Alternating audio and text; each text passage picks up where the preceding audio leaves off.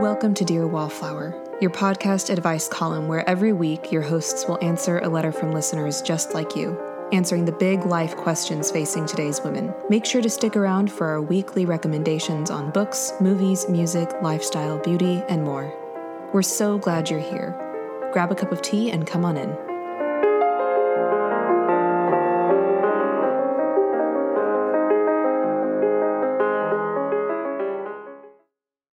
Welcome, dear listeners, to this episode of Dear Wallflower. I am your host, Keelia Clarkson. I'm an actress, writer, filmmaker, and the editor-in-chief of Wallflower Journal. And with me today is my lovely co-host, Jessica Schroeder. I'm a writer and PhD candidate, a food blogger, tea drinker, and adjunct theology professor.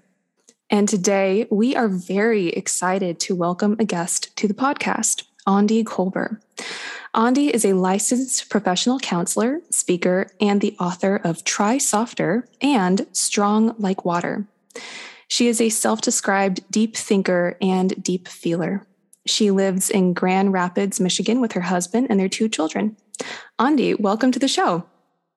Thank you both so much for having me. I want to thank each and every listener who's tuned in today. Wherever you might find yourself, we are really glad that you decided to join us. And we will be getting to this week's letter in just a few moments. But first, let's get into our pre-letter segment of the show called Roses and Thorns, where we recount our highs and lows of the week, starting with our biggest challenges or frustrations that week, and finishing off with a blessing or positive, hopeful experience that we had. So, Jessica, what was this week's thorn and this week's rose? So a minor thorn from my week was having to make a difficult decision at work. It's never easy to make decisions that will affect others, even if a small number of people and on a relatively minor scale. And then when you have to make decisions without as much information as you prefer to have, and it's a time-sensitive decision, these are all factors that compound to make things even more difficult. So in the end, I think we made the right call, but being in the midst of that is intention that's a bit thorny. But my rose this week is the fact that I got to be on Keelia's husband Nathan's podcast, The Overthinkers, to talk about plant-based eating. So this conversation is too often restricted to strict labels and all or nothing approaches. So it was an honor and a treat to get to overthink it with Nathan and Joseph. And getting into the nuance and the complexity of topics like veganism and various kinds of approaches to plant-based eating. We had a great time. These gentlemen are a bunch of fun. Yes. And she could totally sign off on that one. By the time this episode comes out, by the way, that episode will already be out on The Overthinkers. So I hope our listeners will give it a listen. Yes. Everyone go over to The Overthinkers right after you finish this episode. And any big question of life that you have, they've probably discussed, which is so much fun. It's an amazing podcast. All right, Aundi, what about your thorn and your rose? Yeah, well, great questions. Let's see. I think for me, my thorn is that I am in a season where I'm about 5 weeks out after a book launch, and there's been so many good things, but the reality is it takes a lot of energy to launch a book into the world. And I think that I am feeling just some of the aftershocks of the intensity. It requires such an immense intensity to live through. For me, it was not only my book launch, but my dad died. I turned 40 and my book launched within 3 weeks of each other. Oh my goodness. And so it has been quite a season. And so, I think the thorn is more just coming to a deeper awareness of the tiredness that comes with some of that, And so, I won't button that up in a pretty way yet because I'm going to go to the rose, but just honoring that is painful at times. Oh, wow, I'm feeling that a little bit, Yeah. I'm so sorry for your loss, by the way. Thank you. Yeah. It's been a complicated experience for sure. So thank you for that. And then I would say the rose for me, honestly has probably been, there's been a couple different things. And I think that interestingly, after kind of coming to a place of like, wow, I'm so tired, and really honoring that, I felt a really significant shift in my own system around just like feeling compassion for like, oh, wow, that required so much of me, and sort of a deeper softness towards myself. And then, and as that was happening, so because I'm in Western Michigan, like there's not a lot of sun, but there happens to be some beautiful, yesterday and today are beautiful. And it's so cool to see how I think that deepening of compassion allows me to like really almost enjoy, like, wow, like the spring is here. There's so much goodness, and really kind of experiencing that more deeply. Because I think I feel really connected to that softness right now. That's beautiful. That's a lovely rose. Oh my goodness. My thorn this week was just an overall busy schedule. I've been feeling a little bit like as soon as I finish one task, there's about 18 more in line after that. So it feels kind of like every moment is spoken for right now. And so it's been kind of hard to relax because of that. But as we are, still less than a month in our new apartment, I think I'm very much trying to establish rhythms here. So I'm hoping to start feeling a little bit more settled soon. But my rose this week was a really lovely date night that I had with my husband. We aren't really ones to go out and spend a lot of money on a date every weekend. That's just really not who we are. But when we're able to figure out a way to have a lot of fun for very cheap, we're both very happy. And so this past weekend, we found these $4 burgers. And don't worry, Jessica, they were plant-based. And were very good. We were very pleased. And we grabbed some candy and sodas, and we headed over to the movies because we're AMC Stubs members and everybody should be. So we just love using any excuse to go to the movies. And the movie was honestly not good at all, but we had a great time just laughing and having our first proper date night in a little while because we've both been pretty busy. So that was my rose. That's worth celebrating. Yeah. All right. So just a couple of things before we move on to our letter for this week. If you've been enjoying this podcast, please consider leaving us a review. It really helps to boost the podcast and get it in front of other people who might enjoy it and get something from it.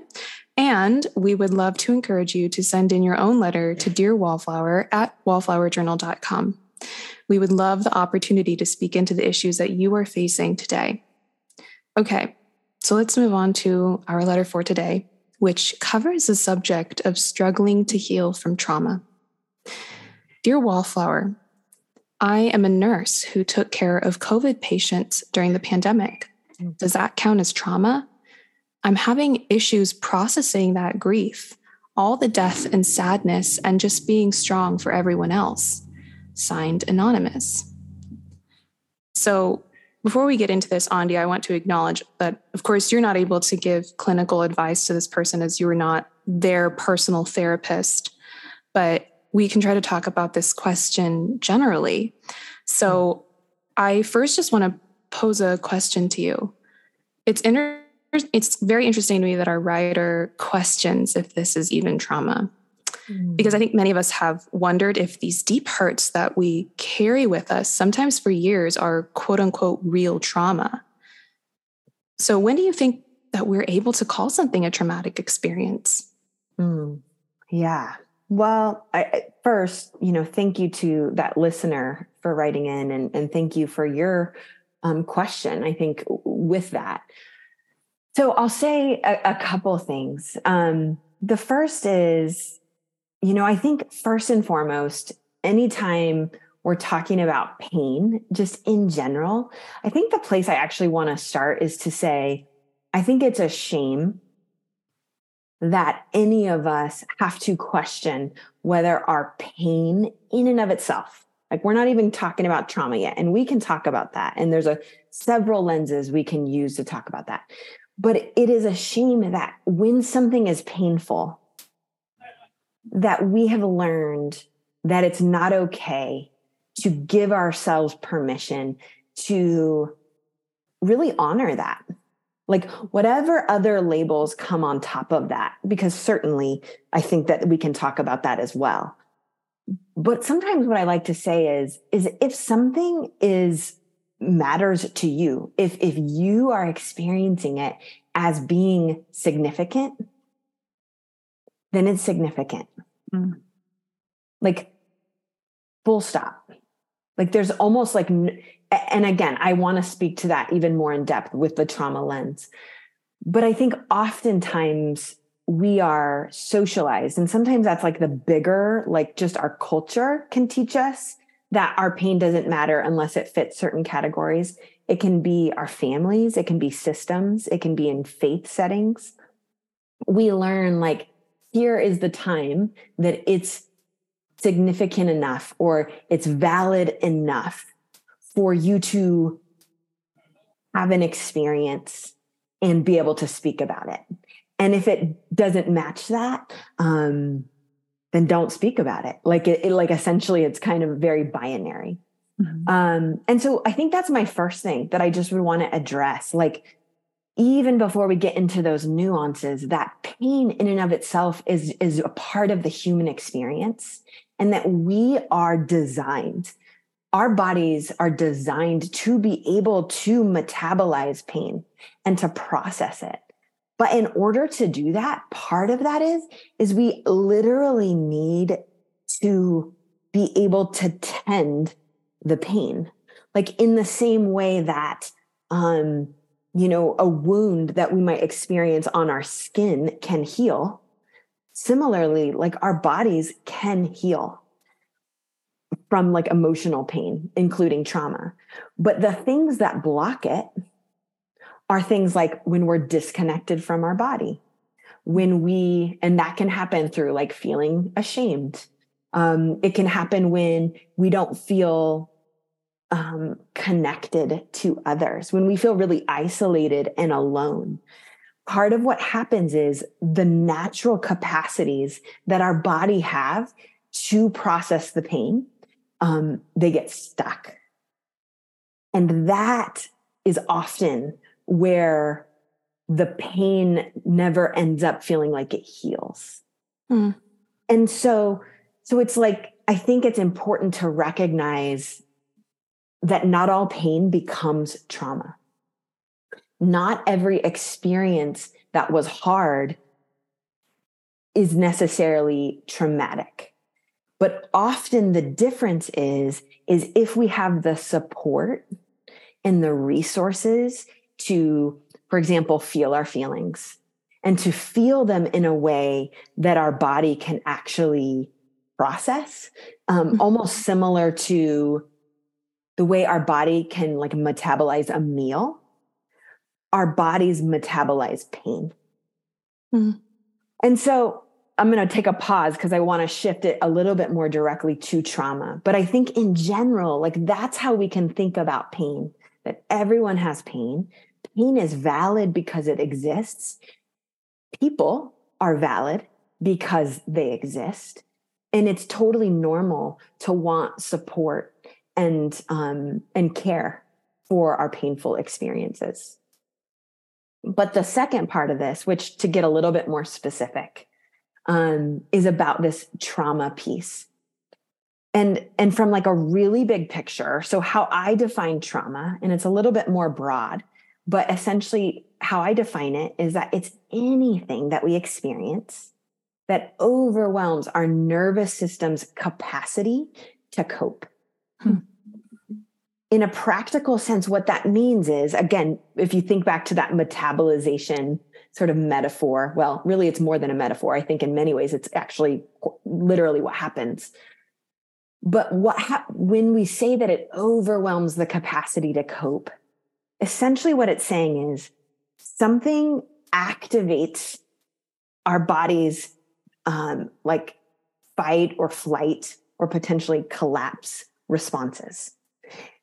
And then when that happened, our body didn't have enough really safety to feel like it could fully digest the experience.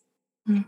And when that happens, that experience, including the sensory experience, the images, potentially the smells, the emotions, they literally get stuck in your body in a fragmented way. Mm. And when your body picks up something, which is sometimes known as a trigger, that reminds us of the original experience, it activates the fragments and it causes us to re-experience the event as though it's happening in the present. So within trauma, there are certainly some categories. Like for example, in the work that I do, we use something called the DSM to diagnose. And within that, there's, a certain category of, what is typically required to have, for example, post-traumatic stress disorder, PTSD. There are actual diagnostic criteria that has to be met. And that is valid. That's a lot of times what people think about when they talk about trauma, like it's only PTSD. But what I would say is that there is a whole slew of other experiences that don't necessarily fit that category, that were not fully processed in your body and remain. And those are sometimes referred to as what's called little t trauma. Mm-hmm. And so people can have both, or they could only have big T, or they might have only little t, or they might have so much little t trauma that's unresolved that it actually acts on their body in almost similar ways to a big T trauma. So I know I've said a lot here, but I partly set the table to say, and I know we'll unpack this more, but for this listener who's writing in, who's like, could this be trauma? I mean, the first place to start is absolutely, this could be trauma. Yeah. Mm-hmm. Jessica, do you have any questions or thoughts right now? Well, as Aundi just said, I would agree that this experience likely, or, possibly could and likely counts as trauma, whether that's little t or big T. Mm-hmm. And I feel like for our writer to have that designation to apply to her experience is a significant thing. I think there's great power in being able to name our experiences for what they are. And then we can then move forward, right? And engage them appropriately. I'm curious, Aundi. I think in my initial response to this letter, I was thinking, it'd be great for them to see a counselor, but I also thought about the benefits of potentially having a small community or, a small group of sorts of like-minded people that maybe, whether that's other nurses or frontline workers or just other people who experienced COVID in a variety of different ways. How would you see perhaps the combination of professional help and healing, and then maybe more like a community sort of focused group that's focused on fostering healing? Yeah. Well, I love what you said, that partly there's some almost like freedom in naming the reality, even the possibility that it could be something. And to speak to that, I would say from a therapeutic lens, if something is trauma, which it very well could be, particularly even just to think about the extent of suffering that happened during COVID, the witnessing of the suffering, which is very much potentially part of what can cause trauma, is it doesn't have to be you yourself even who's experiencing it, but to witness that, like what that also does to our bodies. And so I think, Jessica, to answer your question, I think that for this listener, I would think about a few things. And the first would be to say, when you consider like what might feel most accessible to you to just begin, what feels most accessible? And so, because I think that what we are really trying to do, especially when we're first potentially addressing trauma, is we really want to honor our body's nervous system and sometimes what's called our window of tolerance. So that's the range of arousal when we can feel something or we can think about something and we sort of stay, our body stays integrated. We don't yet go into our fight or, sort of our stress responses. Right.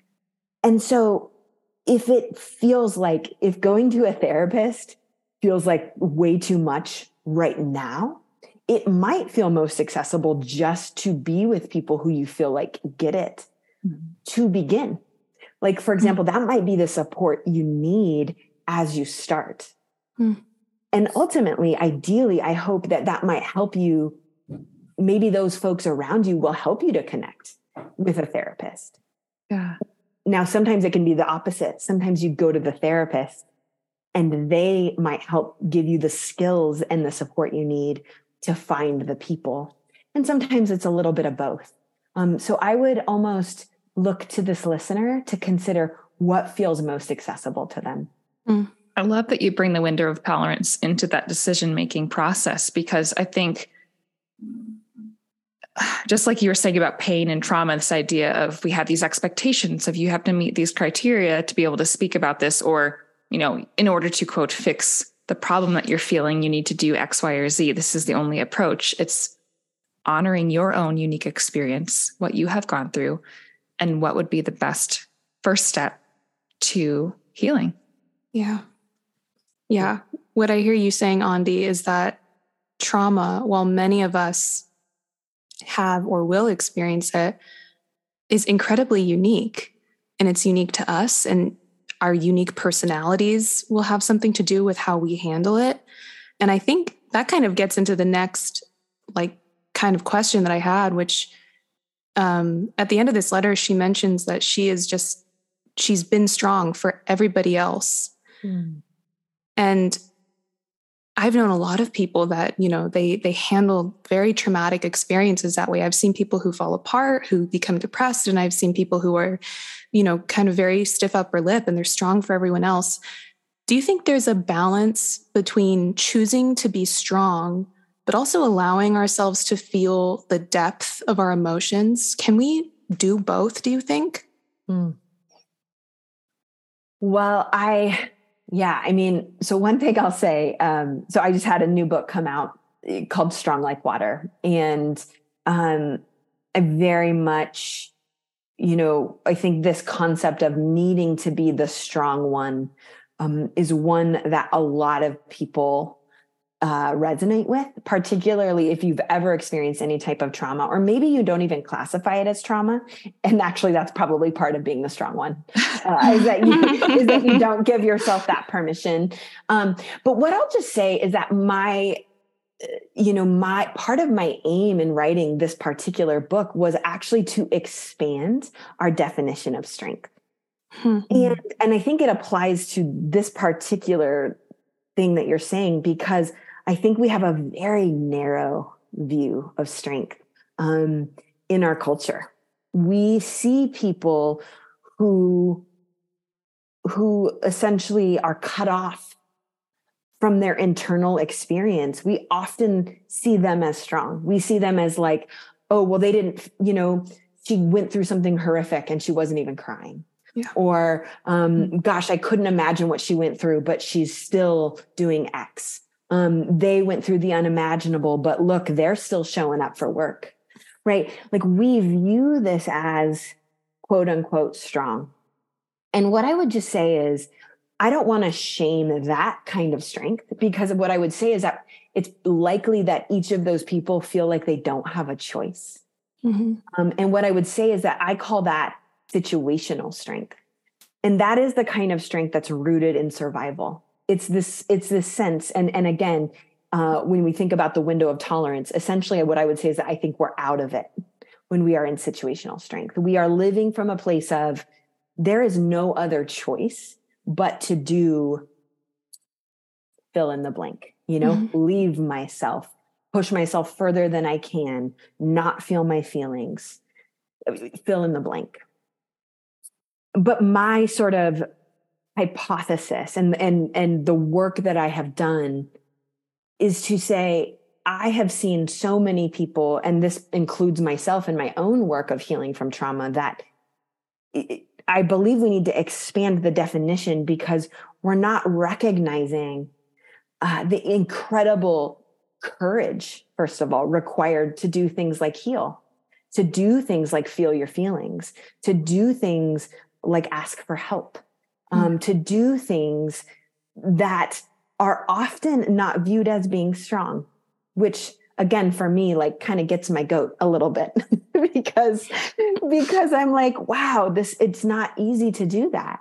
But the way that I see that is that as our body, and there's a lot of neuroscience to support this, but essentially as our body perceives we have the safety and support that we need, we can move out of that situational strength into what I would call, either transitional strength. So that's when our body begins to start to get back into the window of tolerance, or ultimately towards what I would call an integrated strength. Mm-hmm.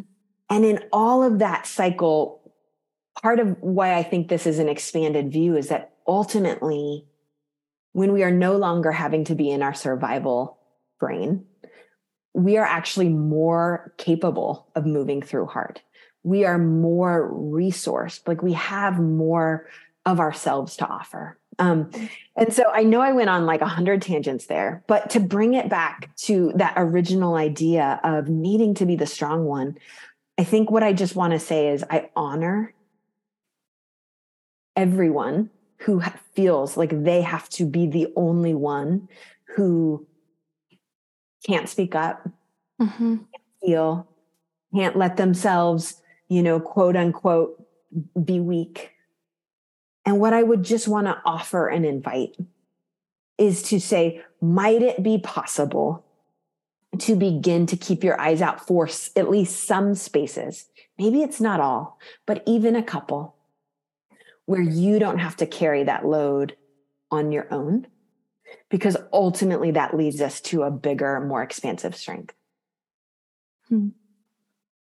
I love that. I love that expanded view. So I think I would fit into the category of, the grabbing your bootstraps, pulling yourself up, toughy up, don't cry, that kind of a thing. And I've realized over the past probably decade, if not more, of my life that when I'm able to live in a more holistic way, and even finding myself like crying in front of people I wouldn't expect to cry in front of, if I'm feeling whole, then I don't feel embarrassed by that. I feel like, no, this is appropriate. This is right.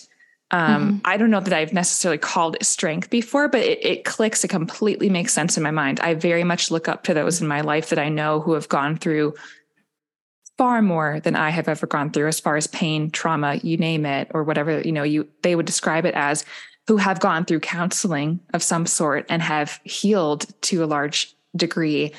And I just think, what courage, what strength it took for them to face the, for maybe a lack of a better term, demons, potentially, in the sense that they were like holding inside from, years and years of pain that they had stored up and their bodies were holding on to, that they were willing, because it takes courage to go back to those places, right? You're kind of unearthing things that you're hoping maybe don't get triggered.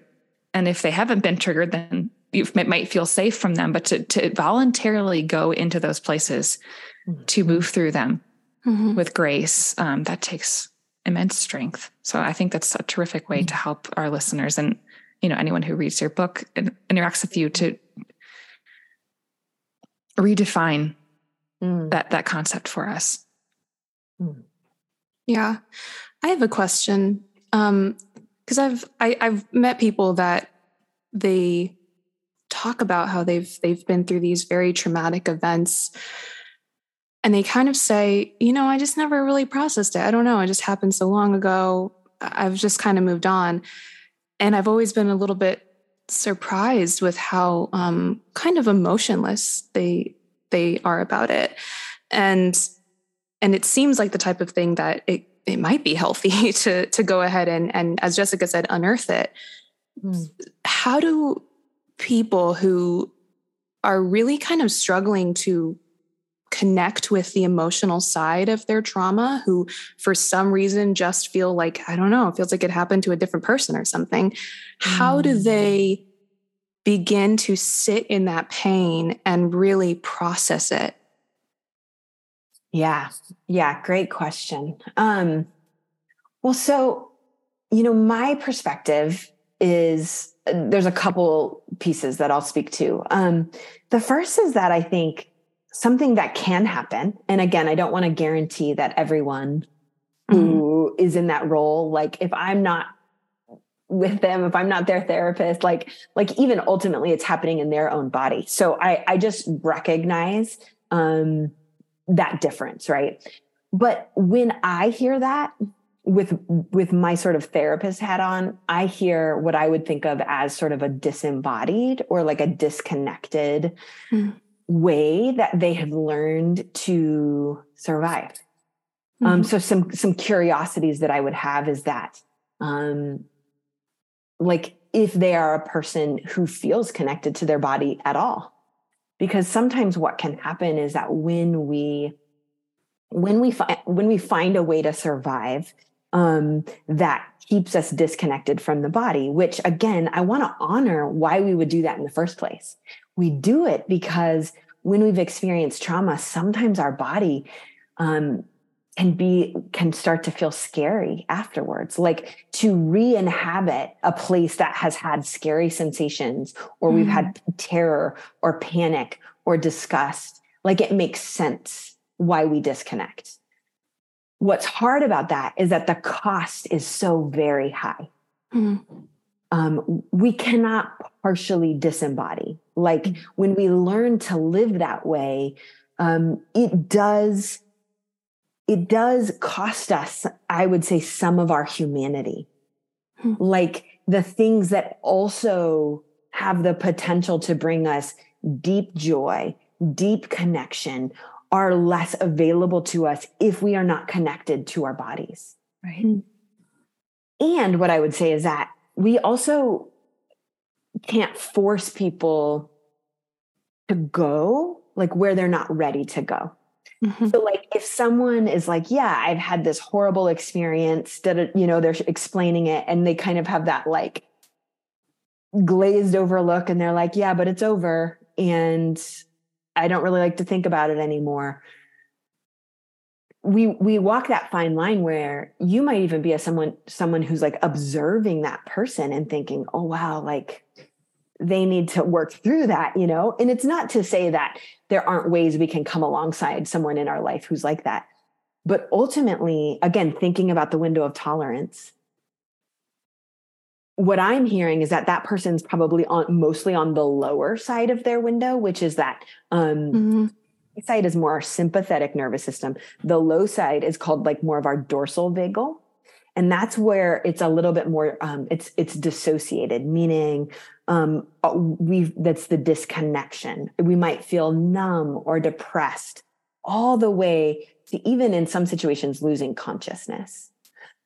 And so all that to say, I think like compassionate curiosity, compassionate questions, like compassionate questions about like what it's like for them now, sometimes can spark people in their journey.